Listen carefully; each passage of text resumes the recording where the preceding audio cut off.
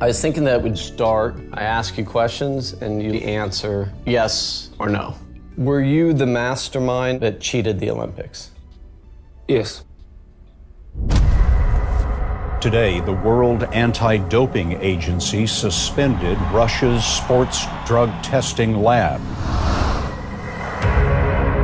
99% of Russian athletes are guilty of doping.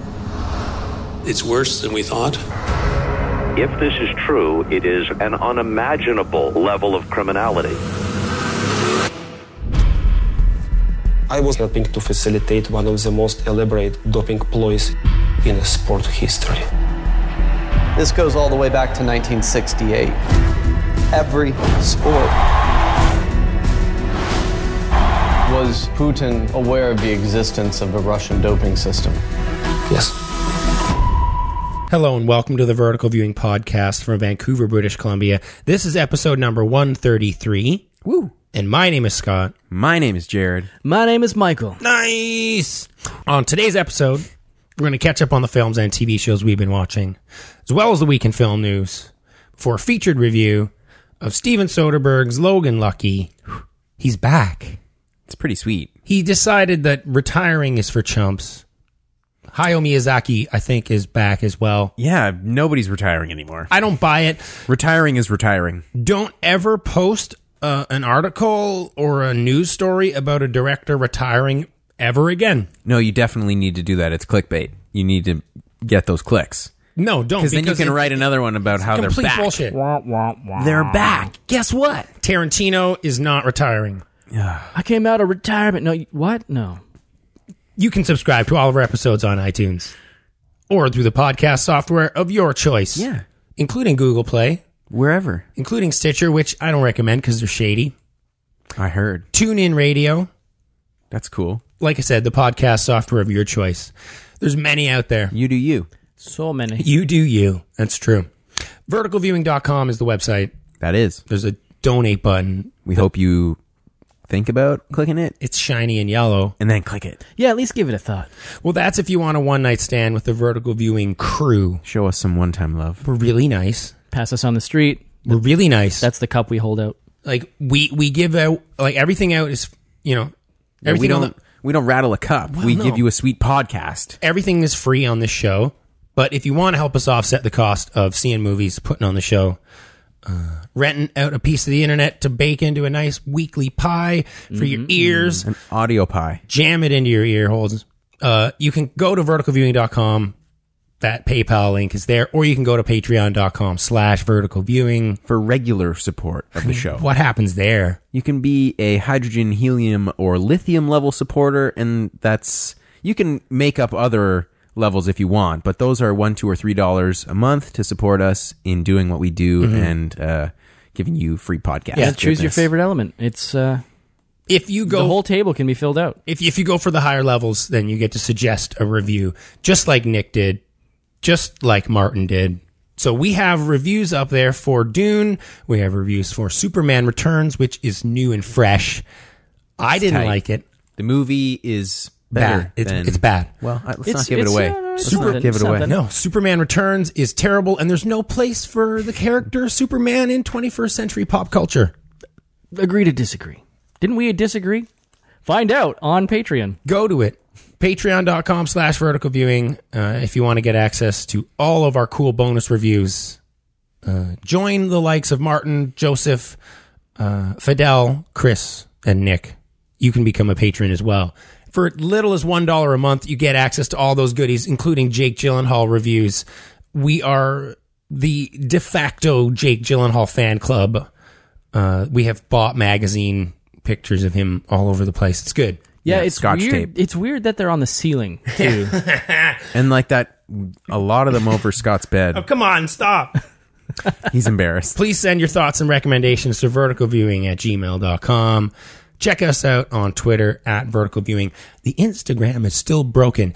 Andrea, please help me fix it. Give us some advice. I'm calling out to my sister because she knows what's up with Instagram. She blogs about this issue. God damn it. I just can't figure out why we're shadow banned on Instagram. We need more engaged Tell us. viewers. Does anyone on out there, leave comments on our stuff, people. Is there a viewer who knows the Instagram? Do you know Mr. or Mrs. Instagram? And can you ask them why they've shadow banned us?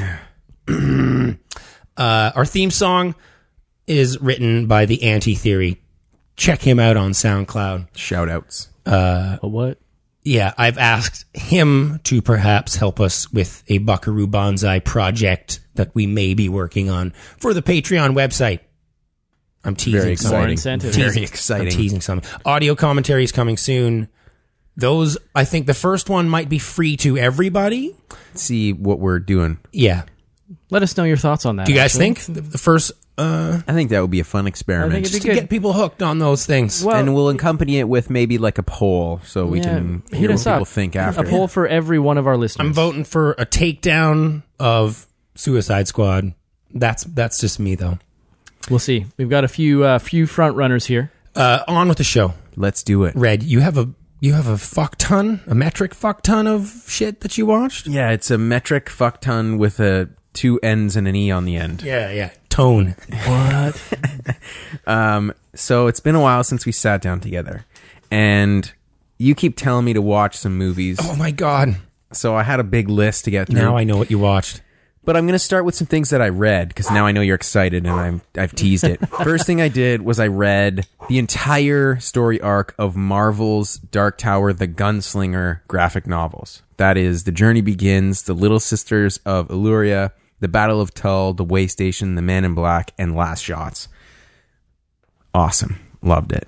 Add that to the Dark Tower pile of goodness that I will happily reconsume at any time. Is that just a graphic novel version of an existing book? There is a lot of overlap now. Previously, what I had read was sort of prequel, like it's Roland in Midworld before the Events of the Gunslinger, which is the first novel in the series. But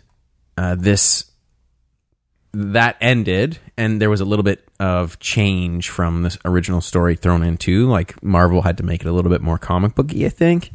But there was a lot of overlap in this, and I liked the overlap. I liked seeing how these artists imagined the crazy things that Stephen King had talked about, and things that were actually in the recent Dark Tower movie are in this, and look just vastly different. And there are tons of things that are completely left out of the film. Different means better. Well, they left out everything about the beams in the movie, and the beams are really important in the books. And this was the first time that I had seen the beams depicted as rainbows, which was interesting. But they're being retold. This is in a tale from Shimi, and Shimi is a mentally handicapped boy who's also probably the most powerful telepath. Anyways, I won't get into it, but it was really cool. It was really fun to read, and anybody that likes the Dark Tower should read the Gunslinger after they read the first Dark Tower story arc. After I read that, I got caught up on Paper Girls. I read Paper Girls 3 from Image Comics. I'd already read 1 and 2. I've talked about them on older episodes. Paper Girls continues to be awesome. It's so weird and crazy. All the time travel is insane. There's like dinosaurs and cavemen, and the cavemen are wearing spacesuit helmets and have like the power symbol from your computer like painted in mud on their chests, and like they're wearing things that have fallen through time cracks. It's awesome. Get into Paper Girls. It looks really neat, man. It is.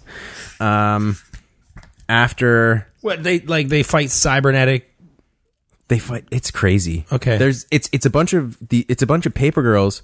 Like they deliver the paper and they just get caught up in this craziness one morning, and this has taken them so far. They've met future selves. They're seeing crazy dimensional prisms that are spewing. Okay. It's awesome. I dig that. I can dig it. People, you guys will all dig it. Then I watched the entire run of Wet Hot American Summer 10 years later. So there's a brand new series already on. I know. Where did this come from? I didn't even know they were making this. Same. So it can't be good, right? It's excellent. Sorry, what is this? The new Wet Hot American Summer. Oh, 10 years later. Yes. I started watching this as well. It's just they've made an excuse now for how old they look, essentially? Is that... So they already made that joke, right? How old are they supposed to be now? 25. Yeah. So the joke, it's exactly the kind of joke that you loved from the Jump Street movies, right? They're just making it even bigger, and it's hilarious. The only thing I think that was like substantially different in the last one was the stuff about the president, and that's carried over into this. And at first I was a little bit hesitant because I wasn't a huge fan, but by the end I was completely on board. I absolutely adore this. I've only watched about 3 or 4 episodes, so stick with it. If you're a little bit like, there's a scene with Richard Nixon taking a dump. Man. And making George W. Bush Sr. take a dump too. What? Yeah, it's... and I'm watching this at the time going, this is a bit of a stretch.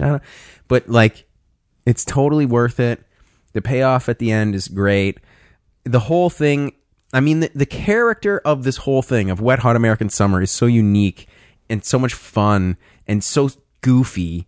I love it. I eat it up. It is a nice playground for all these comedic actors to sort of just jump into and kind of riff. It's almost like a little jam band for them to... The way that they bring in around new characters into this one, because I think you're right, and I think actors see that and want to be a part of this, and this brings John Hamm. Yeah. He was in the He was in last season, right? Yeah. This one, for example, one of the characters is played by a different actor. Oh my God. And they're just like... Oh yeah, Bradley Cooper's gone, right? Yeah, he's gone, and he's played by Adam Scott. Adam Scott, yeah. And the way they do you handle think it... anyone's going to notice my nose job? It's like, no, you look exactly the same to me. And maybe even better. And then, yeah. It's so good.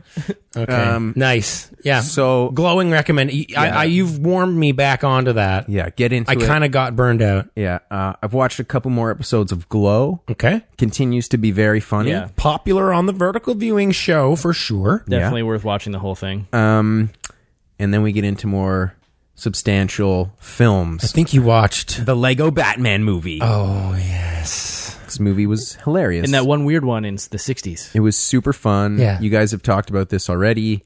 The jokes are nonstop. The writing is excellent. I don't know, one of the best Batman movies that has ever been made. Surely, it's in the top 3, Totally. maybe. But I still don't know about Galifianakis as a Joker. He's terrible. I won't use the word terrible. Where is Mark Hamill though? Or where is like some kind of, I don't know. I just didn't like. He didn't seem to do anything with it. No, he's really bad in my opinion. He only had like a few lines anyway, so it's not like. Yeah, I didn't. But I mean, that aside, the movie is fantastic. Fantastic, right? And it's a beautiful exploration of the relationship between Batman and Joker. And snake clowns.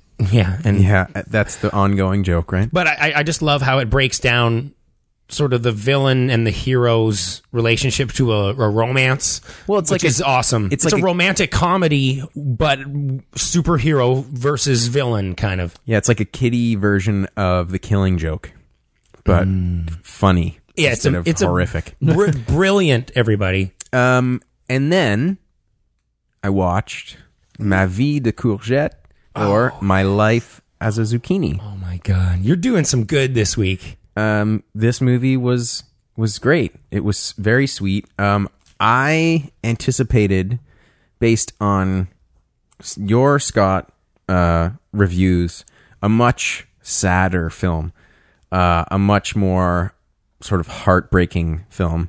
When in fact, I found this film to be kind of nice. Okay, so it's a very uplifting story about how every child is valuable. No child, should be sort of tossed away. It's about sort of the kids who end up in a foster home and feel like they're rejected, right? And yeah, I think it's about everyone has misfits merit, seeking misfits finding connection with each other, acceptance. Because even the police officer that first brings, you watched the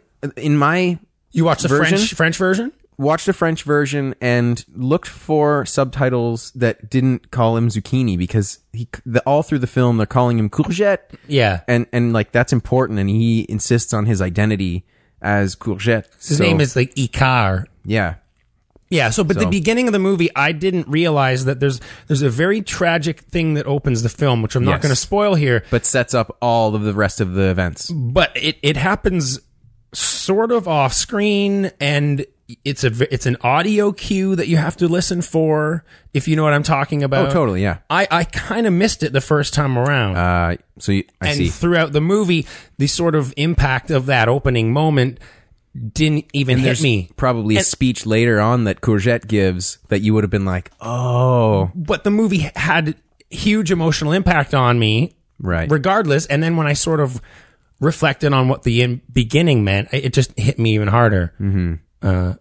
It's amazing. I love this movie for two reasons. One is, the sweet story and the excellent character development and all of those, like every reason that you love a story. But I also love this movie as someone who appreciates animation. So I love the stop motion style, and then I also liked in the transition scenes where they'd be driving or when you'd see outside of the home or something, the style that you got to see was really simple but really unique, and I really enjoyed just the feel of this movie. It's beautiful, and it feels sort of low budget in a way that's kind of quaint and but like on purpose, but done very well. Yeah. Done well.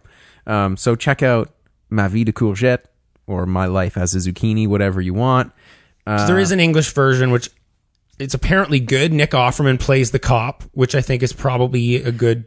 Yeah, so I haven't heard this one, but yeah. I always say that animated movies, like big animated movies, you should definitely give dubs a try because, they put money and effort and good acting into those. That's the original performance. If you can do that with any movie, you're getting the unfiltered performance of the actors. Yeah. You should do that every time. And finally... Oh my God. I watched another French movie, I guess. Was it but TMNT? Nobody speaks in it. La Tortue Rouge. No. The Red Turtle. You finally did this. Yeah, I watched The Red Turtle. Months and months and months and months later. Yeah, with the old lady, and I watched it. So this is a film that I watched at the Vancouver Film Festival last year. Mm-hmm. Raved about, was on my top 10 list, quite high on the list. Did you enjoy it? I did, very much so. As a Ghibli enjoyer. Ghibli head? Yeah, I don't know. I don't know if I'd go that far, but I do really enjoy the animation. I think nobody does skies like Studio Ghibli. But this is a Belgian film, right? Yeah, and Miyazaki didn't actually work on this one, right? He will be working on a new film, which is pretty sweet. But this is barely a Ghibli film to me. Yeah, it's the just style sort of is very unique. Distributed by kind of, you know? It's like, and the Ghibli screen is red, not blue. Yeah, it's a sort of Ghibli's side project. It feels like a Tintin style, very different from their anime typical look. So I loved this film, and I also had some problems with this film. Really? Like, at no point, well, I mean, Meredith and I are talking about this, right? Like, we're going, okay, so what do? Do you think we could survive, like, on a... Because there's no talking, so you can totally talk during this movie at some points. At some points, you're just, like, riveted, right? But we're like, how do you think we could survive if you got stuck on a deserted island? Like, well, it depends on the temperature and, you know, how easy can you get to food? Like, is there coconuts and melons and stuff? Or is there any predators? But probably not very long. Probably not very long. One of you would eat the other. We're like, what would you do first? And I was immediately like, I would build a shelter, and then I would make a fire. Build a shelter, make a fire. Okay? I got enough sustenance in my body at the moment that I can worry about food after those two things are taken care of. And I watched this movie, and I'm not going to give any spoilers, but the guy never builds a fucking shelter, and there's only one fire, and it has nothing to do with cooking food or keeping warm. So there was like major problems. But at the same time, like, there's a lot of like not supernatural, but like there's some like mysterious things going on in this, and the island itself supernatural. is enough of a refuge that he can sort of sleep anywhere without feeling. Yeah, you could sleep exposed and you'll be fine. Yeah. He's in a really nice place to be stranded. It's a beautiful sort of movie. I think about like the life cycle of of a creature, of a sort of just the cycle of life. The cycle of life, like birth, death, being reborn, and sort of this ongoing cycle of nature and shit. I think it's awesome. about like how destruction brings the opportunity for new creation, and just. But you're right. It does have this awesome fantasy angle to the movie that adds a nice dimension to the whole thing. Like it is a little bit fantastical. Yeah. There's a little bit of magic happening. And the very reason, like I knew that as we were watching it, there was a risk. I was like, okay, I think that the supernatural or like fantastic stuff, I like that. I dig that. I look for stuff with that. The person I'm watching this film with, not so much. Let's just say opinions differed on the Red Turtle. Wasn't a fan, hey? I think she described it as stupid or... Wow. Yeah. Come on. The ending, not to spoil it, but when he's... That was what she was like, if this and then that happened, and she's like, boom, I'm out. When he's staring out at the ocean and then... like you see the eyes shut and stuff. It's, oh my God. You kidding me? Like it takes my heart, smashes it into jelly. But that's not the end. Like there's more that happens after that, right? It's so gorgeous. It's so good. It's amazing. Yeah. And again, I expected a far more emotionally heart-wrenching or like affecting film. I was not emotionally affected while watching this. I mean, I appreciated the film, and I could see the wonderful story, and it was very lovely, and a nice meditation on life. But it didn't make me cry or anything. Like I never was like, "Aw." Was that because you were having a conversation while watching it? Yeah, I got into it after. Oh, okay. I mean, we cut that out, even though maybe my wife didn't care so much. It's definitely definitely the kind of movie that you'd have to put on in the right tone. It's there, like as you said, there's no dialogue in the entire thing, so you'd have to. Yeah, it needs to be the right mood. Yeah, it's nice. Okay. People will like it. Red, you did good. Red, I'm so proud of you. Sorry for boring everybody. No, these are three. These are three goodies that we've got Anya to get to, and he did them all. A couple others. Mike, what's up, man? Yo. You're in it, man. How's it going, everybody? Oh, what's going on? Hola. Hola. As they say what's in Spanish. Spanisho. I watched... You got goodies? Well, I watched a documentary called Icarus. Oh, I heard this wasn't so great. It down. I actually really liked it. Okay. So, Icarus is a documentary that started off as one thing and ended up as another. It totally changes. How far through? Like some of the best documentaries are like that. It's about 20-25 minutes in, because this is like a good 2 hours long or something like that. It's very long. It's a really long documentary. That's where it suffers a little. I think they could tighten it up. I think it's... Hey, Mike, what's it about? All right, anyway. It's boring at first, though. So Icarus follows Brian Fogel, who is not a pro cyclist. He wants to be. So he does the race that's just below the Tour de France. And he... the hot ride or something? He came in like 27th or something like that. Or, no, he came in 14th. Thinking he just wanted to place top 100, so he's like, shit, okay, man, I did better than I thought. Maybe I'm okay at this, but those top 10 guys are in another league. Like he could never do that. So he's like, okay, they must ever.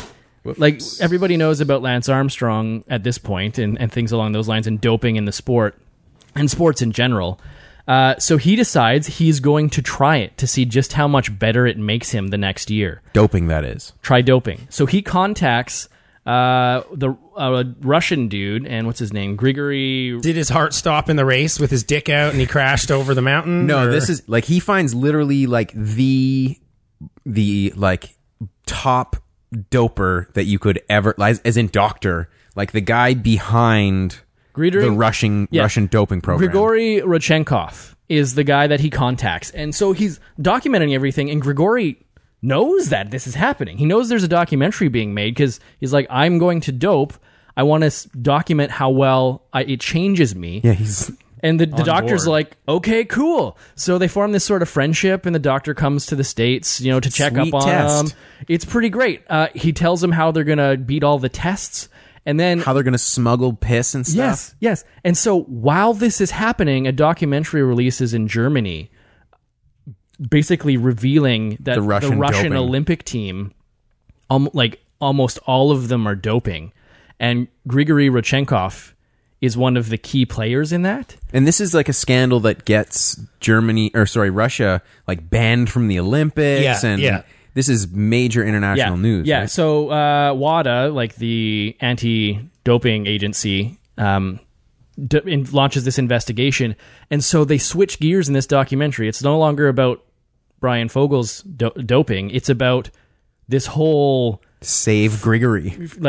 Because... There's people getting iced, right? Yeah, because two of the top officials that work with Grigory... Heart attacks. Get heart attacks. Classic Russian Air move. quote around those heart attacks. And he is terrified for his KGB. life, so he flees and stays in the States. And so it documents them talking with lawyers to figure out what he needs to do, finding out all this information. It documents how Russia... there is no doping... society, not committee. There wasn't. There is now. Well, is there in Russia? Well, I mean, there's one in name. So this internationally acclaimed doping testing facility in Russia is where Grigory is the director, and so he just gives all of this information up, like how they beat the unbeatable tests with details, and so they give that all to WADA, and they investigate that, and they're like, "Yep, this is 100% true. We're banning Russia." But then there's some political fallout and things like that. So Russia does get to go back into the Olympics. This is weeks before the Rio Olympics. Okay, so just... Because this is... the whole thing is Rio. Grigory is saying in Sochi, they 100%, they were... This is how they beat the tests. And so he flees, and... Oh my... most of the employees, other than some of the scientists at this lab, were KGB or FSB. So, he was under tabs from the FSB.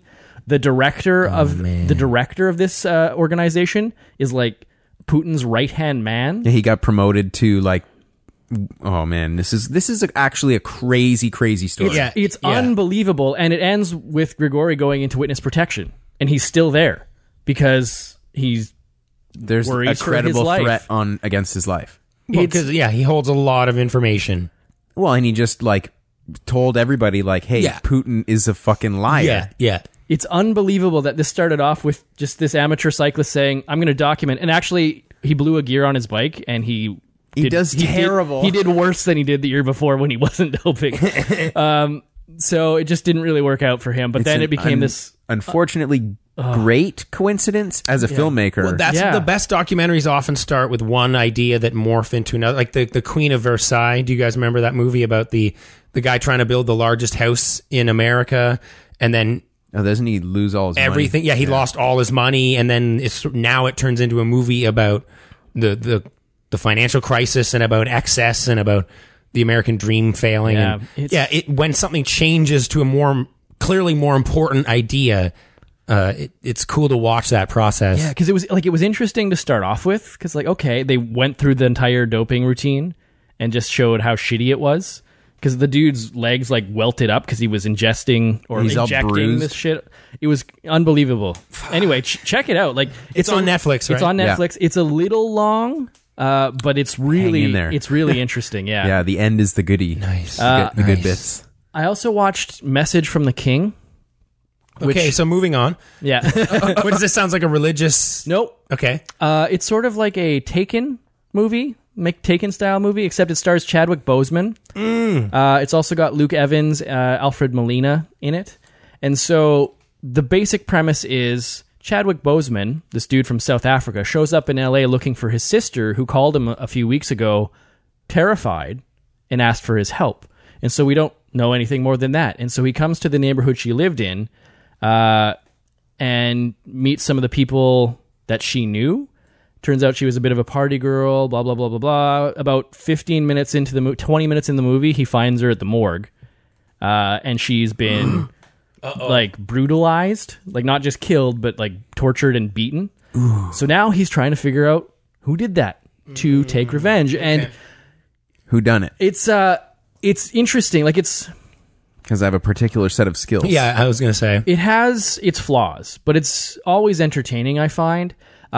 He is a very resourceful character who A very particular set of skills. Yes. Yeah, I don't have money. So, like, his weapon in this is he gets a bike chain from, like, a hardware store, and he just wraps it around his fist and punches guys, and then uses it as a whip. And so he just, like, mangles their faces. I'm a very resourceful crazy character. That's like a chainsaw in your hand. So he does also meet a, like, hooker with a heart of gold sort of thing in it, which is a tried trope. Like, that was a little tacked on. I didn't really dig that. Like, we didn't need that. It didn't give us any insight in the character. It didn't make the story any better. Was there boobs? Probably there's boobs, right? No? Yeah, but not with her. Like, Okay. it was, so basically, Just another excuse somewhere Unrelated else. boobs. Yeah. as he's trying to figure out what happened, he finds like this criminal element, and it just goes all the way. Like it goes to this dentist who's played by Luke Evans, and he's a charming, like upscale gentleman, but he's also an asshole. So he plays that very well. Who seems to be orchestrating this criminal element, but also they have ties to powerful Hollywood producers and things like that, and directors. So who's the king? So his name is King. Chadwick Boseman is Come on. his last name is King. Come on. And I was like, the whole movie I'm thinking, man, he's good at this. Like, they don't really give him much of a backstory except that he's from South Africa. And Luke Evans' character says he knows where they're from because he knew the sister that has been beaten up and killed. And that's where the Numbers gangs are from in South Africa, which are like the most brutal gangs in the world. So he's like, shit, we don't know what this guy's capable of. So it was entertaining. And one thing that really made this for me is the ending gives us enough information as to how this character is, like, it opens up that mystery. And I'm not going to give it away, but it opens up that mystery and just changes your outlook on the whole movie. So I really dug that. But, I mean, it does have its flaws. It's like a Shyamalan twist. Well, not really. It's just, oh, hey, here's an interesting bit of information. He's not quite what I thought he was. So you enjoyed this? I thought it was pretty good, but it does have some issues. So I'd say around a 7 out of 10 kind of thing. That's respectable. Yeah. It was, For a movie that just appears at the top of Netflix, just like as almost like an ad. It's Because weird. you watched. Yeah. It's weird that this didn't make it to theater. Like, I feel this would have been a February release, maybe a March. burn. That's a burn. But it would have done really well then. So I don't know. And then so moving on. So check it out if you're interested. I mean, if you've seen it on Netflix, you're like, I wonder what it's okay. It's okay. Probably floating at the top of your queue there, just Yeah. as like an autoplay thing. I'm not going to say much about it because it was a shorter season, but Voltron Season 3 came out. I'm digging the new Voltron series. I've talked about it before on the show. Season 3 does not disappoint. It's just more of the same. It's amazing that Netflix is just pumping out just whatever They you are can from the 80s and just Risk takers. it's just big shotgun You want to do approach. what? Here you go. It's from the 80s. Okay, sure. Go bots. Yes. We are go. Voltron, like Season 1 started a little slow and then picked up. Season 2 was great. Season 3 just carries that on. Nice. It just momentum. it does make me wish I was watching Avatar or Korra, though, because I think it's the same animation studio. So they have a similar look. I like and they they get loose when the fights are on, sort of thing. Like The fights are really well done in Voltron. So Nice. That's awesome. the action in, because when you say Korra and The action in Avatar, Korra and like, Avatar are amazing. There is no animation that has ever shown choreography like those shows. No, so good. And finally, came out on Friday, Defenders. I haven't watched it yet. Amalgamation of Daredevil, Luke Cage, Jessica Jones, and Iron Fist. I've watched 4 episodes. It's great. Oh, I've heard some bad things about this one. Really? So far, it's okay. really good. Maybe it's just because Iron Fist was really bad that my standards have lowered a little. But He's in this, right? Iron Fist is in this. All four of the Yeah. But I have to say that maybe it's not everyone's bag of tea, cup of Bag juice, of chips. bag of tea, man. bag of tea, cup of juice. But the editing and transitions are so well done in this. because there's like a cut to, say, one of the trains going, and then a shot of a neighborhood, and now all of a sudden we're with Luke Cage, and then there's a cut to like downtown. Now we're with Daredevil in a law office. Okay. So they do that really well, and for the first couple of episodes at least, and I think they've continued it, most of the characters show up in the color that they're associated with, especially in the opening, which is great. But Daredevil is mostly in like red tinted light for the first episode, and Luke Cage is in like yellow light. Like it. Yeah, it's Okay. super slick, and Okay. the choreography is way better than the past couple of series have been. So I'd say this is probably one of the better showings of this. So if you don't like it, cool, I guess, but I think you're wrong. What color? Well, we can check in. Yeah, I'm excited when about you this. like. You can. I don't think I will join you guys on this. I need to watch a bunch of series to even get to where you are. So Yeah, What color is Iron Fist? green, And what color is Jessica Jones? purple, I believe. Interesting, because purple is the bad guy. Well, blue or purple. I'm a little colorblind, so it's one of those two. You might be another color that you don't Yeah. even know about. Yeah, but that's what I've been watching. okay. And Yeah, you, Scott? I'm sure we'll get a full season perspective on this from you guys. I don't know if you'll be as high on it as I have heard. the end? I've heard nothing but bad things about Defenders. the whole thing. Yeah. I heard that it was the remedy for Iron Fist. Okay. Yeah. Well, I mean, fuck, Iron Fist was bad. Guys, I watched a couple things quickly. I watched a Netflix documentary because that's what you do. Sometimes you have to. Have you guys watched Betting on Zero? No. It's Negative. about the It's on my list. Herbalife. Yeah. Yeah. I saw it. I didn't watch So it. yeah, the Herbalife pyramid scheme, pretty crazy shit, pretty dangerous stuff, preying on low-income families, people trying to just make a buck. It's the American dream, man. People have to realize that's the American dream. Yeah, but people buying $10,000 worth of herbal medicine and then letting it rot in your garage and then going broke because you just moved to America from, Because you can't. Who wants herbal somewhere medicine? else trying to make it big. This is a scam, but you know what, guys? I found the real solution. What And is it? If you want to talk about some really good knives, Oh no, don't do it to me. Cutco, no. So Herbalife, this giant pyramid scheme that fucks people over, obviously. Betting on Zero is a documentary about that, but then also about this investment banker, hedge fund guy who's trying to short the stock of Herbalife to make an absolute shit ton of money. Wow. Tonne. Toins. Yes. So the idea being that you buy a bunch of stock at a certain price that you will then take advantage of at a later date when the stock has plummeted. You own stock at a higher. I don't really understand shorting. I mean, every time someone explains it to me, I understand it for about 10 seconds and then I lose what the fuck shorting is. And you're just focusing on Margot Robbie in a bubble bath with champagne. Maybe. But yeah, the idea of shorting this company that is clearly going to fail because it's this giant pyramid scheme, betting on Zero, kind of awesome. oh, cool. But I did watch an actual movie, and it was pretty fucking awesome. Ooh, I like those kind of movies. Because I watched Wind River.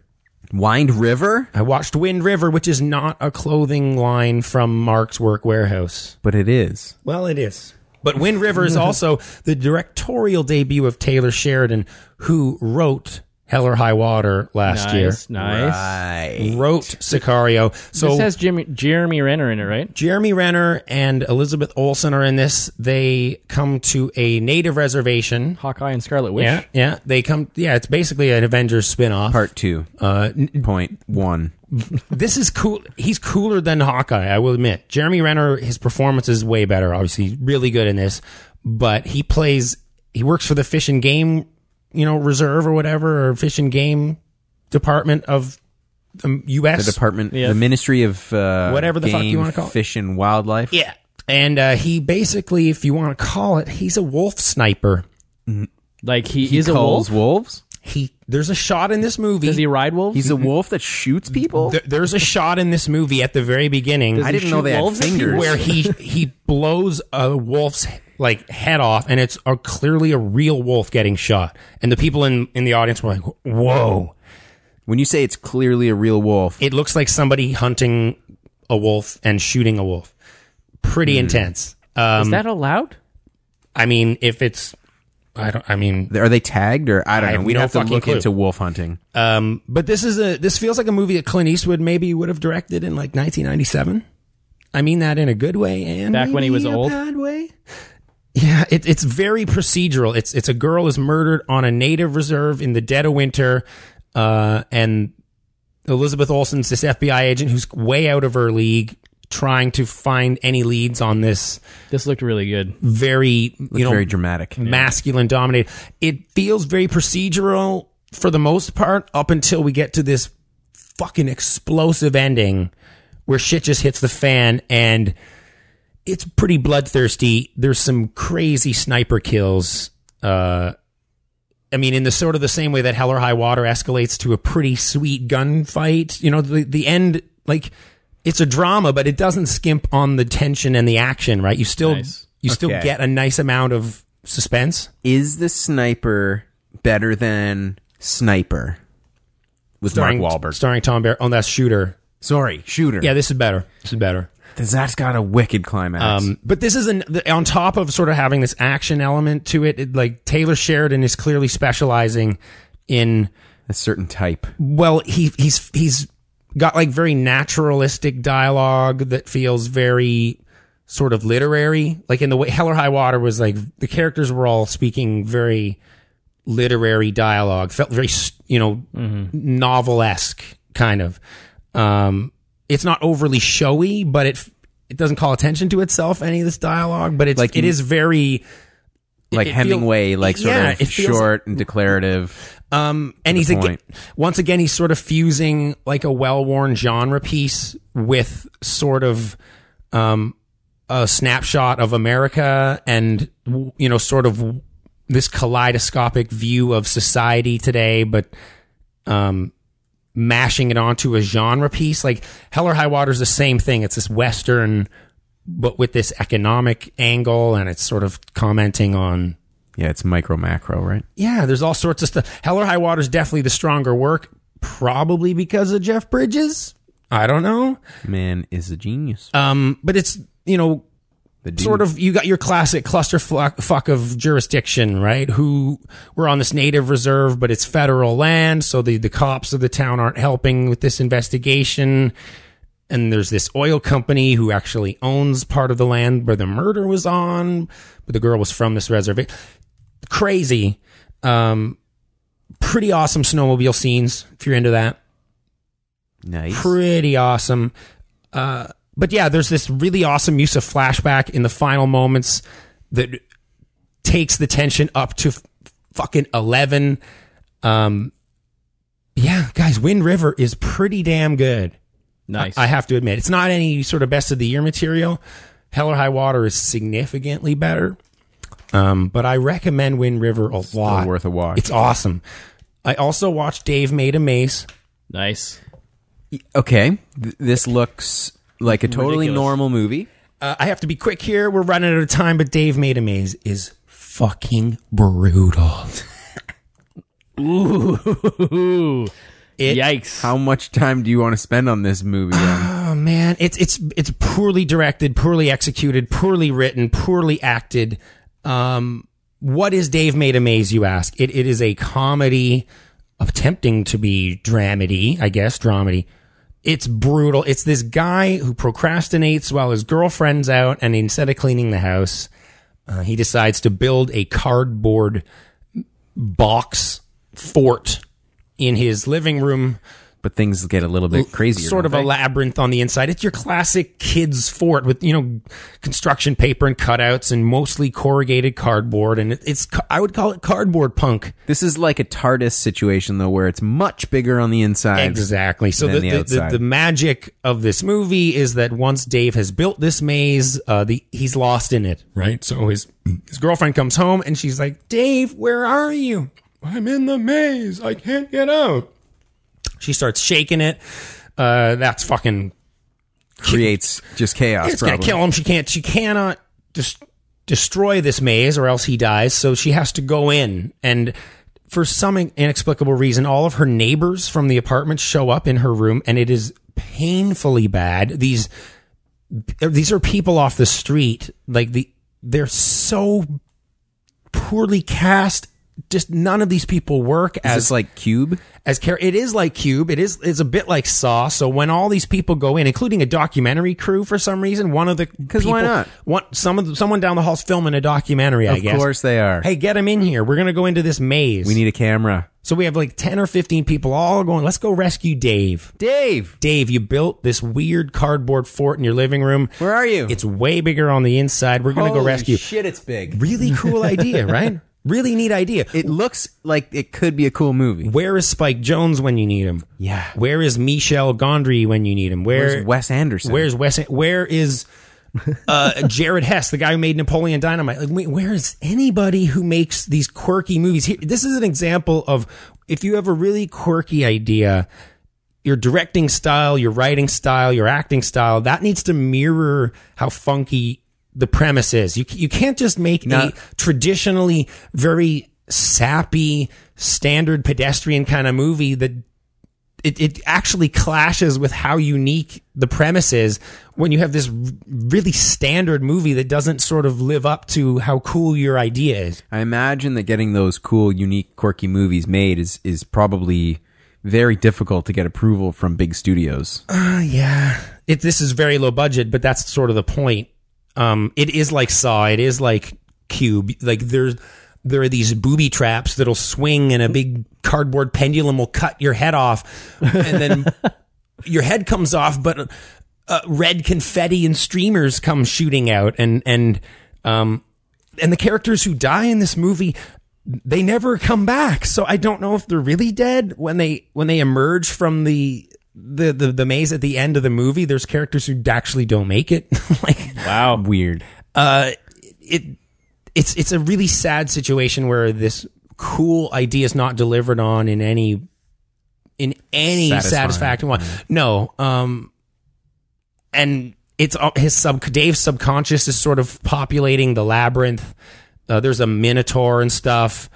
There's a really shitty central romance. It's really painful. It's really bad. So don't watch. It's a waste. Dave Made a Maze is horrible. It's kind of neat that they have to build a weakness into it, kind of to sort of destroy. And why doesn't you just take the lid off?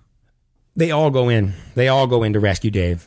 Guys, why don't they just open the top? Don't find your box? Well, once you start cutting, they have an X-Acto knife and they start cutting through, and the maze starts reacting and. There's an answer to what? Okay. Yeah, the maze will kill you. It'll close in on you if you try to cut your way out. Okay. It's literally imagine Cardboard Cube or Cardboard Saw. Okay. But the worst version of it. Okay, I'm not going to watch it. Thank you for warning me. I cleared the air. Guys, we got to go to the NASCAR track. We got to go under the NASCAR track. South. We got to get a vacuum and stick it into the goddamn cash tubes. The pneumatic tubes. Is this real? Probably. That's not the way they do it, right? Maybe.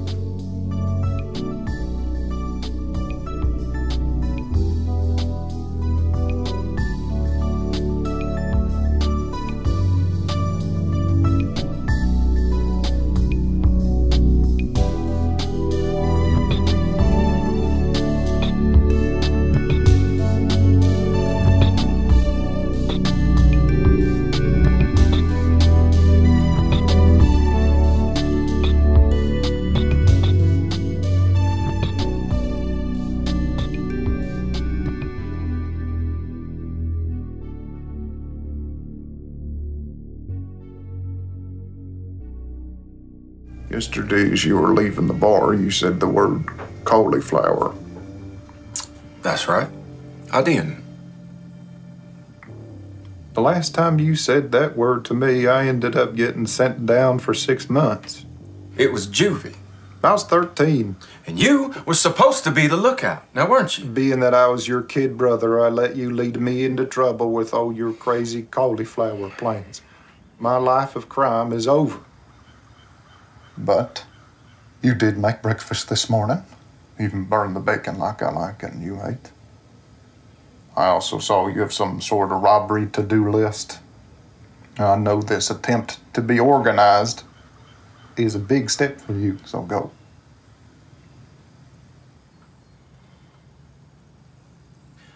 Charlotte Motor Speedway.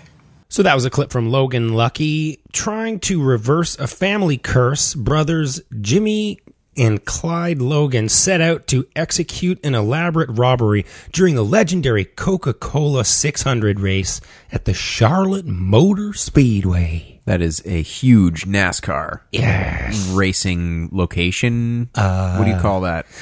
Stadium? Racetrack? Track. That's what they are. Logan Lucky is written probably and directed by Steven Soderbergh. Yes, I agree. Good Right? one. Good call.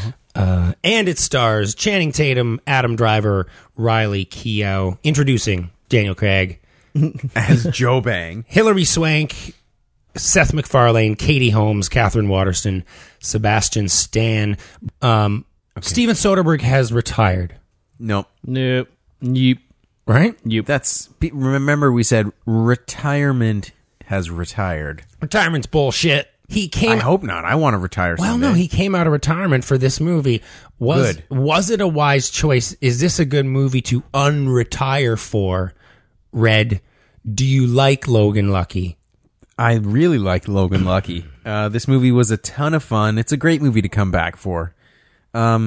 It's you, I think, said this was the sequel to Ocean's 11 you've been waiting for.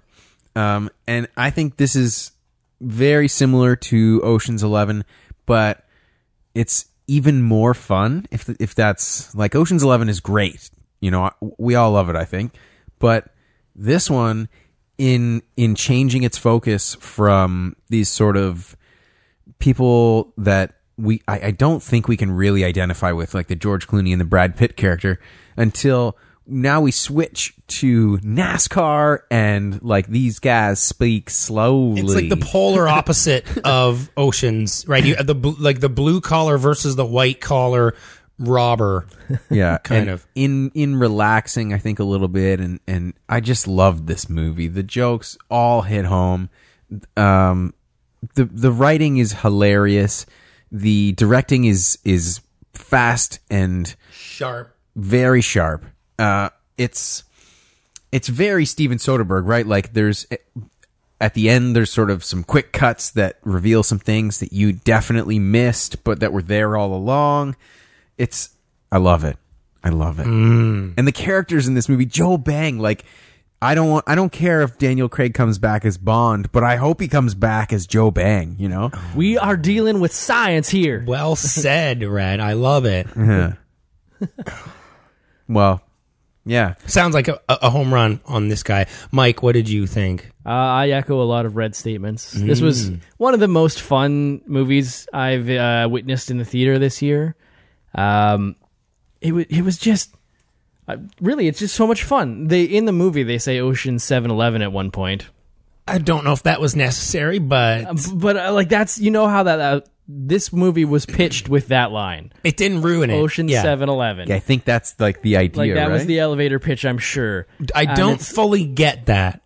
Well, you know, it's what is that? What is Ocean 7? Because Ocean's 11, rednecks go to 7-Eleven. Like, Ocean's 11 to me is like Vegas and glitz and glamour and like high rollers, and this is not that. This is rolling into 7-Eleven at like midnight and getting taquitos. Literally getting a tall can of beer. Literally rolling into a 7-Eleven. Their mate, Adam Driver drives.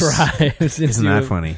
All of the characters are fantastic in this. The writing, as you said, on point. The timing, the delivery of all of these lines is spot on. There are so many hilarious jokes.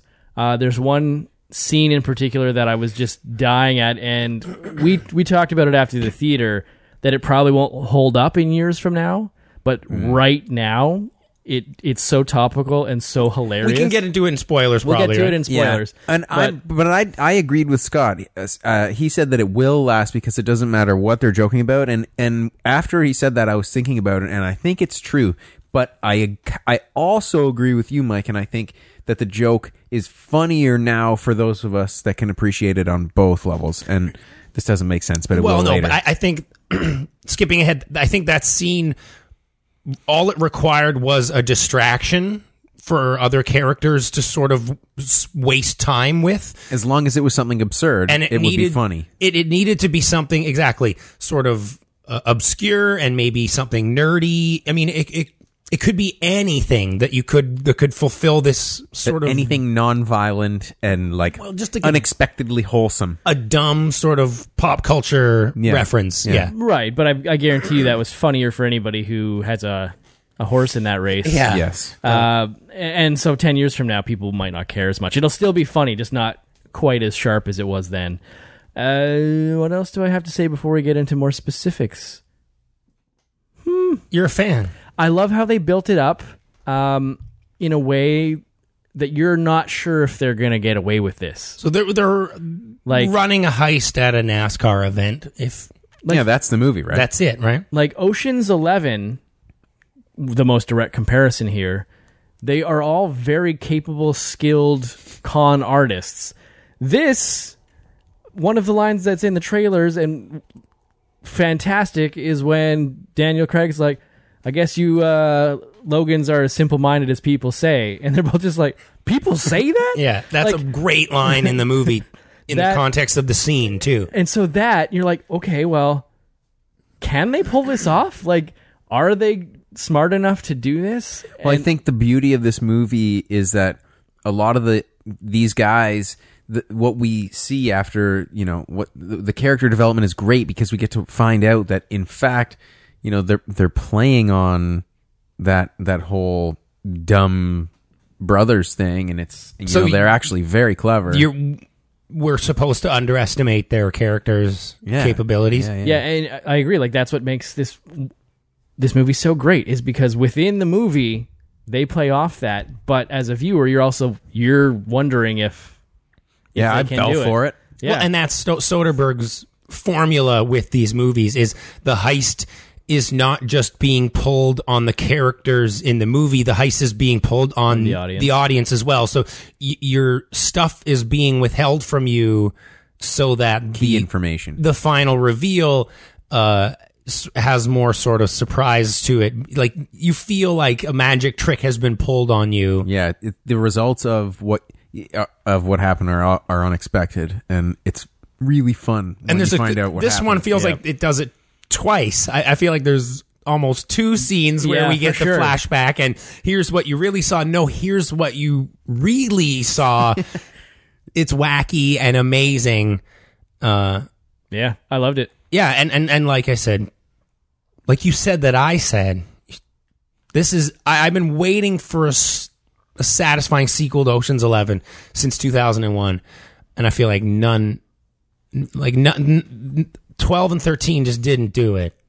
13 was unfortunate. It's fine. It's 12 is a disaster. When Julia Roberts comes on and plays Julia Roberts and the films fold in on themselves. Yeah, that's a bit weird. Right. Luckily, we don't have any of that shit here. I was a giant fan of Logan Lucky, guys. I don't want to... I wish I could say something different, but this is amazing. Soderbergh with this movie, it's an interesting film to come out of retirement for. That's kind of what I asked you guys off the top. So again, why would you do this after saying you retire and then coming back with something that feels a little bit well worn and safe, if you want, right? If you will, it's not a movie that he's taking a huge risk on. It's a mid-budget movie. That's what he's trying to do. He's making a case for Hollywood, and he failed because the movie's bombing at the box office. Yeah. But he's making a case for this mid-budget movie. Here's a $50 million movie or whatever with big actors. It doesn't have to be $200 million, and it doesn't have to be $10 million, right? It's the mid-budget movie doesn't exist anymore, and I think that's what he's trying to make. Yeah, I think I don't want to use the word masterclass because that's used too much, but also I think this is more of like he's stepping out of retirement momentarily to put on a clinic for other people in Hollywood because His editing is so, you said sharp earlier, and I think that's perfect. Like, well, his cinematography is awesome too. It's not so clean. Like when we talked about, Hot Fuzz and the 8 shots on one reload of the gun, and that's a masterclass in the montage. This is not that, but this is, an exemplary film in its own right, I think. I love it. And it's a great example of a director kind of controlling everything in it. Like Soderbergh is the writer, we think. He's the editor. Who's credited? The cinematographer, Rebecca Blunt. So that's not author. A real person. Well, a lot of his pseudonyms Soderbergh uses all over it, right? The editor is Marianne Bernard, which is him. Peter Andrews is the cinematographer, also him. Why does he have all these pseudonyms? I think I don't exactly know, but I know the DGA. There's guild rules that limit the amount of jobs that you can do on a film or something like that, and the amount of credited jobs you can do on a film. Yeah, it's strange. It's weird. It's Hollywood like red tape kind of thing. Yeah, it's a weird labor thing. But yeah, Logan Lucky's awesome, everybody, and it's a perfect way for Soderbergh to sort of ease back into Hollywood, come out of retirement with something safe. This is pure Soderbergh goodness. Yeah, it's too bad if people are not going out to see it. You should, listeners. Yes. If you have not, please. You really should go see this movie. Way better than the It's not actually a sequel, by the way. If we're making it seem like it's... Let's call it... Maybe it is. Who the hell can... It could be in the universe, right? It honestly could be. These guys could turn on the news and see... If you think about it, in the movie when they say it's an Ocean's 7-Eleven, that could either mean the characters in this universe have seen the movie Ocean's 11, or... The newspapers in their world. The crime that was committed was called Ocean's 11. Like, they referred to the group that committed the crime as Ocean's 11. But I thought that this film starts off sort of establishing Jimmy Logan, Channing Tatum's motivations for becoming a robber, which I think is a theme throughout the movie.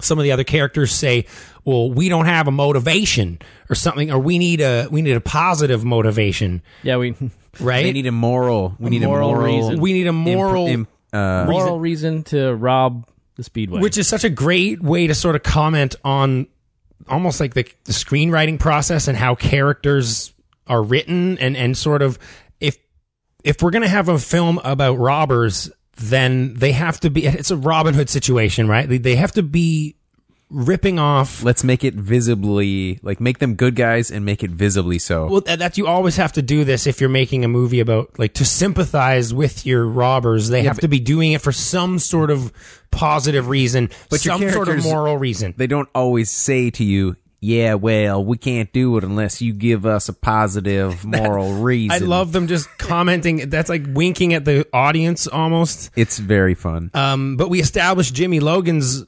motivations pretty much immediately with this beautiful, cute as a button. His daughter relationship with his... Yeah, he's singing Country Roads. Yeah. Which is the most cliche... Take me home. Redneck track I think you can have. He's from West Virginia. Is he singing it though? No, he's just talking about the song. Yeah, he's talking about John Denver. He is regaling his daughter with trivia about the song, in fact. But so we immediately see in a very quick succession, Jimmy Logan is a single father who is perhaps losing custody.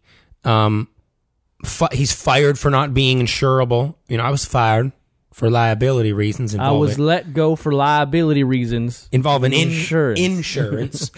So immediately we see, okay, this guy's desperate. If he turns to robbery right now, I'm not going to hold him accountable. I'm not going to judge him for that. We've already got some nice reasons for him to bump off.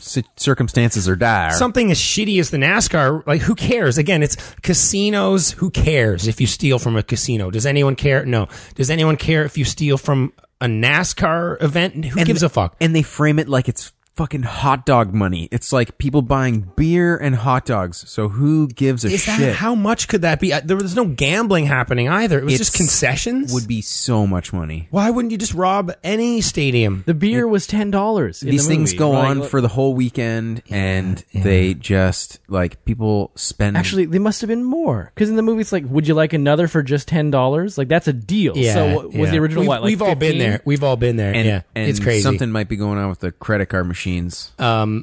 It almost reminds me. So you have Adam Driver and Channing Tatum as this duo, these brothers, and it reminds me almost of Virgil and Turk Malloy, Scott Conn and Casey Affleck's characters from the Ocean's films. They're the Mormon twins, so they're a little less sort of party, rough around the edges. I mean, these guys work at a bar, they're hilarious. I love those guys. It's almost like if you took the Mormon twins and made them just like complete. See, I saw the brothers as them. Yeah, that might be it too. Yeah, I felt like that was sort of, we're focusing in on that kind of level of character, right? Like these aren't the capable guys. These aren't the guys who would plan a job like this typically. And the way that they announce, I just love the way that they announce that it's time to return to a life of crime is with the code word cauliflower. Oh my goodness, I love cauliflower. And did you just say cauliflower to me? Yeah, the entire back and forth with Adam Driver the next morning, talking about, I thought my life of crime was over, and the accents in this are on their next level. I mean, I don't know if they're accurate. They probably aren't. They're cartoonish, but I feel like these aren't just people. Adam Driver especially is unbelievable. He's a great actor. He really is, man. And his accent in this is on the fucking money. Like, you almost think he's learning disabled at first. Everything he says is hilarious. Just listening to him thick, like slather this accent on every single word he says. I don't care what comes out of his mouth. It's just such a bizarre accent. So I think like he really loses himself in every character that he plays. Yeah. But you were comparing these two guys to like the brothers, or I really see Channing Tatum as the Brad Pitt and Driver as the George Clooney. Well, that's eventually who I guess they kind of they have to be those guys. It's analogous, right? Like there are leads, yes, but not in terms of skill. Not only in that, no, but yes. You think so? Yes, I do. I think they are orchestrating this together from the start, and I think that this is if this gets made into a series, I really hope it does. Then awesome, because these guys are great. I don't think it will, based on the box office. But no, I know. Like, people, please go see this movie. As soon as I came home from this movie, I said, I want to watch that again. Yeah. And it's been a long time since I've wanted to watch a film immediately after coming home from it. I generally 9 times out of 10, I could care less about seeing the movie ever again, even if I love it. But I want to watch Logan Lucky right fucking now. Like, for the details. And the rewatchability of this one, I think, is high. I mean, I'm hoping it just gains popularity on home video, but I don't know. It's too bad. And I knew I fell in love with this as soon as we get into the montage so it starts adopting the Ocean's 11 formula right away, and I had a smile on my face where it starts showing awesome footage of the Coca-Cola 600, and you have Channing Tatum saying to another... But how are they going to... So the Coca-Cola 600 is, and then you have the exact sort of formula of Ocean's 11 where narration describing... And he's using a little cardboard model to go along with it. Fuck, I love it. And that formula is so familiar, and that taste was so familiar for me to... I just loved soaking up everything in this because it felt like I'd seen this... before. I love the artistry of that scene too, because he is pulling up cutaways as we get a cutaway to show what it actually is. Oh, yeah, and they even comment like, "This is a good model" or whatever. Yeah. Where you have Danny Ocean and Brad Pitt, I guess in the same way that they're capable, these guys do it with like 3.5 arms. So that's probably something. Yeah. They sort of hide their abilities well. Well, I love that each character has, on top of an ability, everyone has this weird little trait to them, right? So Channing Tatum, not so much. He has this limp, and he's got his daughter and stuff. That stuff's kind of standard. But Adam Driver with the missing arm and not an arm, missing hand, yes. And then Joe Bang, who, I mean, what's up with him? Fuck off, man. When we sit down with him and he says, "Go over to the machine and punch J5 and bring me back what's in it," and then just the reveal of just what he likes to snack out on. of the vending machine are just these nasty packaged hard-boiled eggs. Those are actually pretty good. Oh my god! And then he puts his foot up on the table, you know, as if to reveal some sort of gun under his sock, you know, in his ankle, and it's some sort of special table salt that he needs to use. Low sodium salt. These are the kinds of salt. When you're making a cool character, be as specific as you can, right? And this is just the perfect way. So anytime we cut back to a shot of a table with a thing of salt and some eggs on it, now we know where we are and which character we're with, and I don't know. I felt like we really established these characters as unique and memorable really fast. And I guess that's why this movie would work if there was a sequel, which, not to get ahead of it, I feel like the movie maybe leaves the door wide open. Oh, for it one. It totally could. Unnecessarily so. I mean, you don't really need... It's almost like a Marvel, like, expected stingers and shit. You don't need one, but like this is the kind of movie that leaves you wanting more. So, what do you guys think of Seth MacFarlane here? Worst part of the movie. Yeah, why? What is he doing, and what is his British accent? I have no idea why he's in this movie. Baffled. Yeah, as to the whole accent and Saren didn't even know. At the end, I said, "So, what did you think of Seth MacFarlane?" She said, "Who was he in the movie?" Like, was he supposed to be some sort of like, what's his name from Virgin? Rupert. No, Rupert Murdoch? No. No, wait, hold on. Not Rupert. That guy's Australian, right? Richard Branson. That's it. I feel like that was kind of what they're going for. He's this benefactor. He's this rich supporter. I'm going to speak on behalf of everyone in England, and you can tell me if I'm wrong. Nobody in that fair country would be caught dead in NASCAR. Anywhere near a NASCAR race. I feel like anyone in England is much more like makes sense. Wouldn't you be Formula One? Maybe exactly. If you're from England and you're into motor cars, stock cars, you're not going to the stock car race, right? I just don't get that character. It's an energy drink. It just looks so stupid having a British accent coming out of a guy wearing like the Wonder Bread ad and shit, you know? Yeah, why? However, to make up for that kind of stumble, at least with the character, who doesn't ruin the movie, I think he's still funny and his purpose is served as this sort of final red herring kind of in the mystery plot. But Sebastian Stan is incredible, and that's his like actual driver who has an OS and software is food. So when your body is your OS, yeah, and any food you eat is your software. It can crash your and OS. When he's, I guess he drinks too much champagne, and then his sugar levels start plummeting. No, and that's not champagne. It's the energy drink. That's energy drink. That's God. in a champagne bottle. That's that whole joke. Okay, yes. He's like, you made me drink too much of that energy drink. And then his OS is crashing. I think it's crashing. It's all pretty beautiful.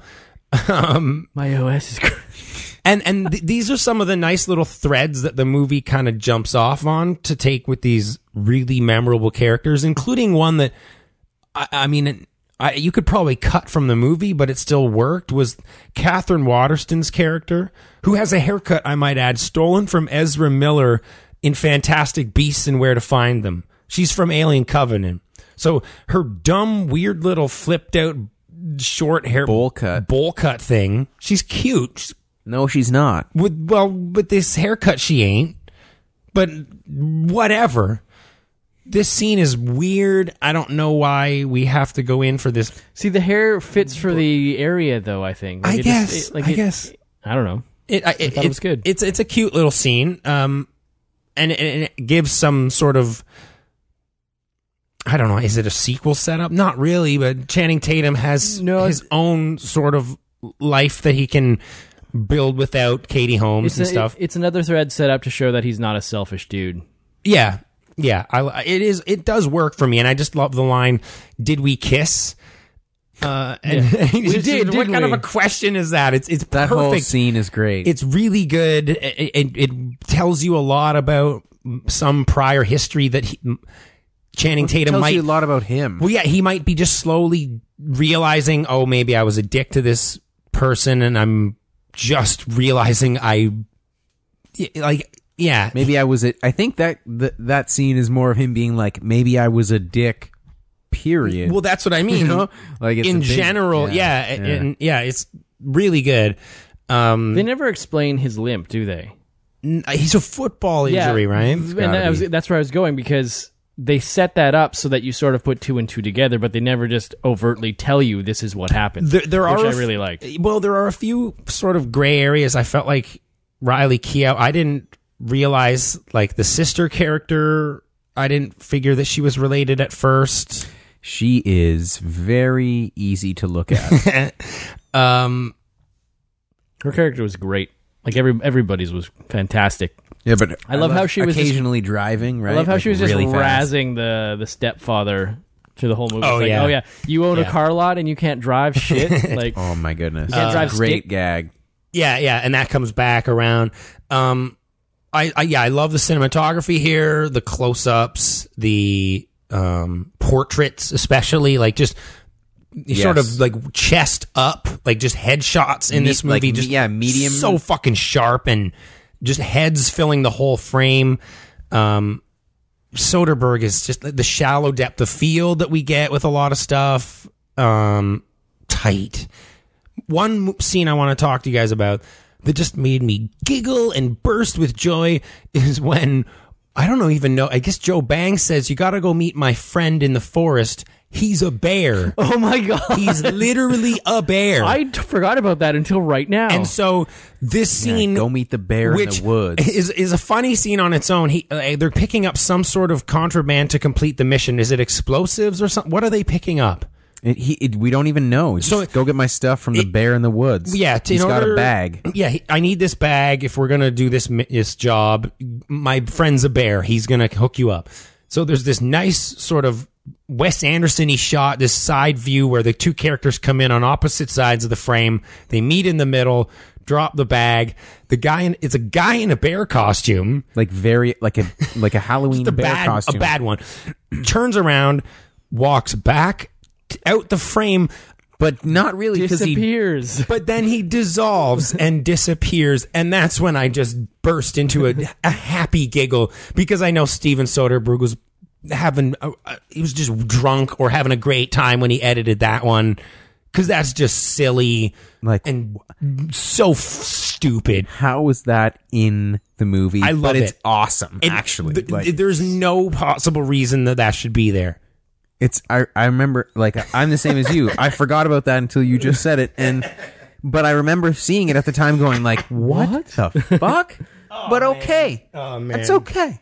Well, no, the little cherry on top is how he just dissolves and never existed. It's everything about it is perfect. I want to get into spoilers. Let's do it.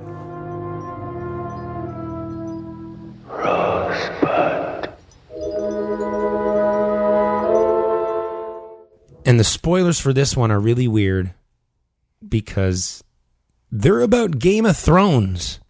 Well, there's a joke about Game of Thrones. We don't want to spoil a joke. Here's my question. I'm going to stop you right there. Do we even need to talk about this? It has nothing to do with the plot. No, we don't. Let's keep it fresh. No. I like Dwight Yoakam in this scene. He's the warden. The scene is here because Joe Bang needs a distraction to break out of prison and then break back into prison without anyone knowing. Perfect. This is so Ocean's 11-y. I love it.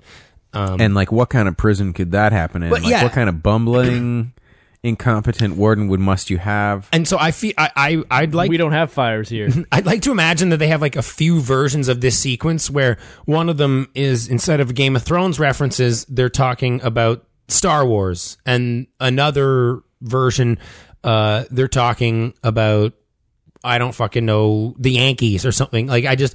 Doctor Who? Yeah, anything. It's just... Like there was improv going on, maybe. It would have been cool if that's the case. I don't think it... Like, just based on the lines, I don't think it... No, and there's... Because they're reading Wikipedia entries for Game of Thrones. It's one of my favorite scenes of the whole year. It really is.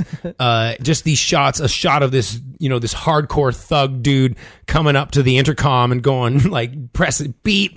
Yeah. I thought George R.R. Martin said he wasn't writing any more books or something. I don't know. Just, it's a perfect distraction in the movie that is supposed to be a distraction. It's brilliant. But you think it won't work in 10 years. I think it might work even more. Well, it'll still be funny. It just won't. Not in the same. It doesn't have the same impact if you're not actually a fan of Game of Thrones. I don't know if that matters. It all that matters. Of course it does. Well, no. The joke is, like, if I'm misinterpreting it, isn't it ironic that all these dangerous prisoners are all such intense Game of Thrones fans? They're all well read. Yeah, they love Game of Thrones so much. Right, but in 20 years, if people don't really know what Game of Thrones is... Yeah, the ubiquitous... Like, you need the fact to know. That Game of Thrones is ubiquitous is what is also part of the joke for us. I suppose. It's like, something that you like is popular in prison. The series is ahead of the books. We've already spent too much time on this, which Mike did not want to do. There are a few pop culture references in this movie, and I think they all really work well, including the umbrella recital, which warmed my heart. I have to be honest here. That was pretty good. The choice by Katie Holmes to have her daughter perform Rihanna's Umbrella at her recital. Mm-hmm. It's actually not about an umbrella. Well, yes, but it's everybody knows. It says a lot about, like, of course Katie Holmes would want her to do the character that Katie Holmes plays in this movie very obviously would choose Umbrella. Like, it just perfectly works for her character. And the scene where Channing Tatum walks into the recital hall, and then she just drops the umbrella and then switches up her tune. I thought that was really nice. Very tender moment. What I loved about this whole setup too was the joke that those twins or whatever, those kids, when they're like giving you the umbrella the joke trivia, yeah. It's like, it's about her vagina. It's such a great commentary on stupid beauty pageants and how big they are in the South, and how, like, ridiculous and what's the word I'm looking for here? Abusive, and just so wrong, because the moms are exactly like Katie Holmes' character. It's like, sing this song that Rihanna sings. You're like 8, but it's about her. Like, it's about her vagina. Like, what? What are you doing? Mm-hmm. I love that little commentary that it's stuck into. There's also sort of like a vicarious, like, Katie Holmes wishes this is her moment, right? This is your classic case of the parents wishing Proxy. They were on stage doing all this, right?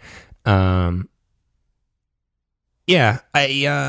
think that the movie, so they pull off this awesome heist, which we haven't really even talked about. I mean, but then seemingly right after it's done, right? Well, it's a fairly complex situation of vacuum tubes and moving bags around, and I have to say the final stages of the heist sequence where we're transporting these bags on these little go-kart things, I felt like that was really tense, really fun sequence where I was on the edge of my seat the whole time.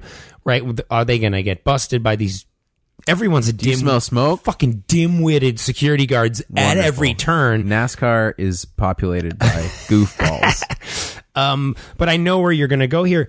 Does the movie lose some steam when Hilary Swank and our boy Macon Blair, a Blue Ruin boy, show up? No So way. weird. Weird. There's another. Yeah, there's it is another weird. chapter, right? There's another chapter to our story here that Ocean's 11 doesn't have, right? I feel like there's a bit more fallout. There's another layer. Well, yeah, it's sort of, well, what happened in the 2 or 3 months after the heist, guys? When you guys were laying low, you don't spend the money right away.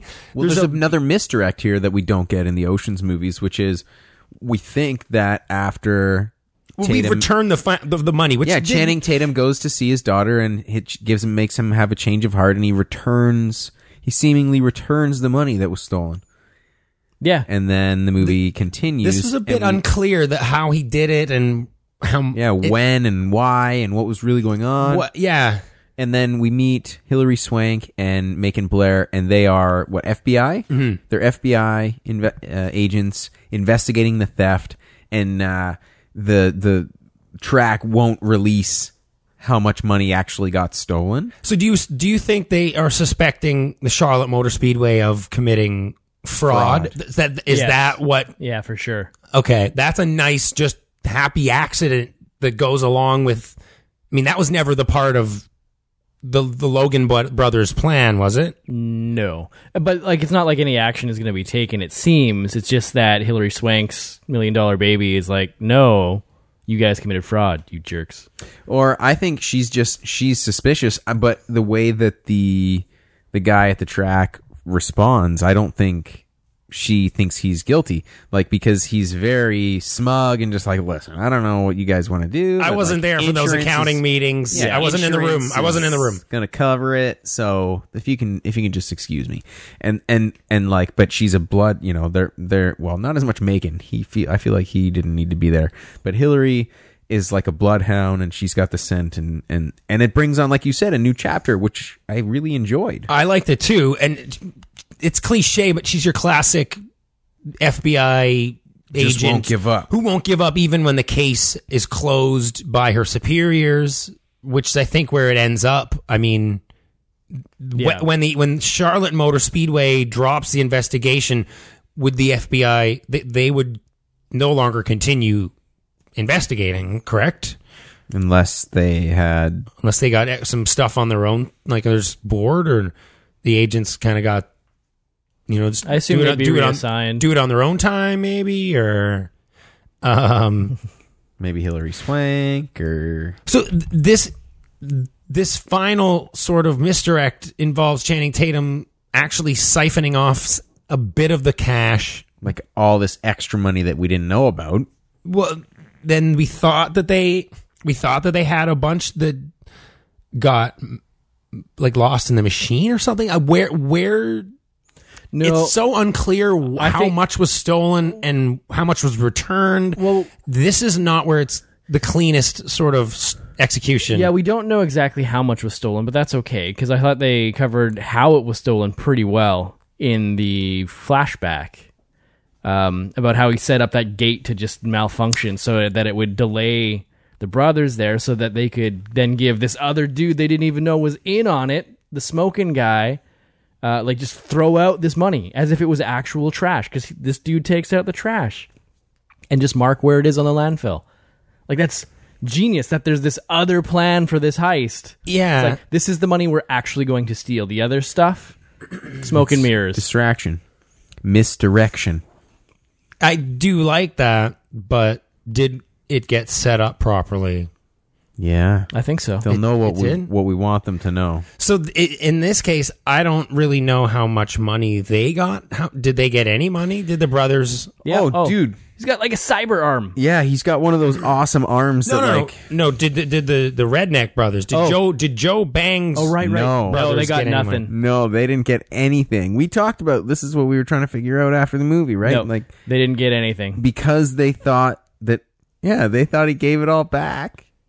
So that's why so good. A lot of this is kind of unclear as to But it's fun to figure out because if we're wrong, actually, if On you a see this movie and you rewatch, think we're wrong, that's why this is email so us, good. I can't verticalviewing@gmail.com. I can't wait to see this again. I want to do it right now. What's beautiful, I think we're right here, because what's beautiful about this plan is they never wanted the brothers involved. Joe Bang did, so they're like, okay, we'll use them, but we don't want them because we don't think they're trustworthy. So we're just gonna pull the wool over their eyes, and have them involved because we need them involved at this point. But they're not really. There's also the comment about like 60-day lapse on paying your cell phone bill and how the insurance is now not after Jimmy Logan anymore. Well, they can't find him because they can't trace his cell phone. It's because he didn't pay his bill and it's shut off. Okay. Timed everything. But that's when we end on Hilary Swank. She has tracked him down. She's in the duct tape bar. She knew about it. She's there. They talked about how that's where he worked. She's hitting on Clyde Logan. She actually wants a piece of the robo arm. She's Julia Roberts. She's looking okay. In Oceans. That's what I was thinking too. Is Hilary Swank is going to bust these guys? What's the takeaway here? I think she's going to find out that they've actually got hearts of gold, and she'll be like, turning a blind eye here and there, helping them out of a squeeze when they need. Well, that's why the insurance scene was so important, I think. Like, if that's the way her character is going to go, just seeing... She's probably seen a bunch of corrupt corporations at this point. This is awesome. Right? Isn't it? Listeners, go see this movie. Give them to your the money. Cell phone. Going back to the cell phone, it was brilliant how he didn't pay it, so it shut off before the heist, and then he could tell that they'd stopped looking because it shut off again, because they turn it on so they can keep tabs of him. Oh, okay. That's what I was looking for. And when it finally turned off again, I missed that. That's when he knew he could give the money to everybody. Can I just go and watch this again? Because I want to really bad. I think you can. I can pay money unless and people pull it out of theaters. No. Go see Logan Lucky. Everybody, go see it twice. Go see it fast. Like NASCAR. Man. Like NASCAR's. What are you giving this movie out of 10? I was thinking about this, and I've got to give it... It's really good, bordering on great. It's not excellent. Okay. What does that mean? It's like an 8. Yes. 8.5 for me. I really enjoyed myself. Well, I feel my score. I'm getting bored. Oh, it's growing. it's kind of.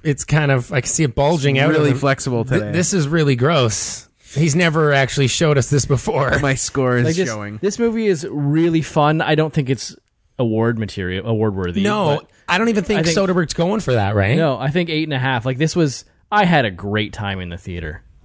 Agreed. I did too, and I think my love for Soderbergh's adding a bit more to it, and the fact that this is the sequel I've been waiting 16 years on. Not awards material, but an 8.5 from me. Nice, nonetheless. Whoa! Oh, Red's growing. Red's giving it an 8.5. I think. Yeah. All right, 8.5's all around, guys. That's our review of Logan Lucky. It is an 8.5 for sure. That's what it means. That's what it is. If 100% of the time, it's a 85%. It's an 8.5 out of 10. If you see the movie and you agree or disagree with our takes, please email verticalviewing@gmail.com or tweet at us at verticalviewing. You can go on Instagram. It's shadow banned though. You can still see it. Like, you can find us, but if you don't search for us, you will never be exposed to our posts. Exactly. Verticalviewing.com. Click on the donate button. It's yellow. It's shiny. We'll stick Internet Pie in your ear every week if you want to help us offset the cost of seeing movies and putting on the show. That's where you do it. We would appreciate it. We do appreciate it. We love you. PayPal link right on the website, verticalviewing.com. But patreon.com/verticalviewing. To show regular love. That's where you get into a long-term relationship with us. Hydrogen, helium, lithium level subscriptions are available. That periodic table will grow over time. But you can pay $1 or $2 or $3 per month. Help us make that Internet Pie. Mm-hmm. And then you get access to all sorts of goodies. There are reviews of Dune, and Superman Returns. And depending on how much you pay, you can request what we do as well. Yeah, let us know. I think coming up, we've got... orange juice concentrate. Yes, just a squeezed juice of Tropicana. Clockwork Orange is coming soon. If you want to help us, some ultra milk. Yeah, if you want to help us make content, if you want to drive the show, get into that driver's seat, go to patreon.com/vertical viewing, just like Martin, Chris, Nick, Fidel, and Joseph did. We hope you do. Next week on the show, we're reviewing Good Time, starring Not a long time. Robert Pattinson. He's drinking out of a Sprite bottle, and something happens to him. Is it what? His hair turns blonde, and he gets a shitty haircut. Is this a Twilight sequel? I think it is. This thing's supposed to be good. He's supposed to be good in it. I'm excited. Questions about pop bottles. I'm excited for Good Time. Doesn't look like it's a good time. No. We can find you on the internet where? You can find me on Twitter at Jared_Sargent. I'm there at Michael Arlind. I think I'm still there. It still exists. I am Scott Wilson, BC. Go to Letterboxd. Scott Wilson, you can find me on there. 2 L's. We're coming to Android soon. Not me. Letterboxd. Please, guys, I beg you at this point. Mike's there, but nothing happens. So just like my Twitter. Oh. I'm sorry, guys. I'm going to change how he that. uses technology. That's what I'm going to do, listeners. I'm actually going to start updating everything. You are going to see... This is his Labor Day resolution. Curate your shit, Mr. Lind. You'll see pictures of my shit every morning. No, don't do this. Are there final thoughts from you guys? What's going on? I don't do that anymore. Red doesn't do that. Can you retire if... you do like contract art style work, like stuff like that, like you can turn down contracts, yeah. Well, no, I'm just wondering, is it's the same as retiring? Like to me, retirement seems like okay, your 9-to-5 job is done, you've done it, you've made it through. But if you're doing jobs here and there on a contract basis for a couple months at a time, aren't you just not taking a contract at the time? Like I understand you're technically retired. You're semi-retired. I just don't think that you can say you're fully retired if the job that you were doing could go for like a year at a time without... Yeah. Would you say that you're maybe keeping it semi-vertical? You might. That's what Viagra's for.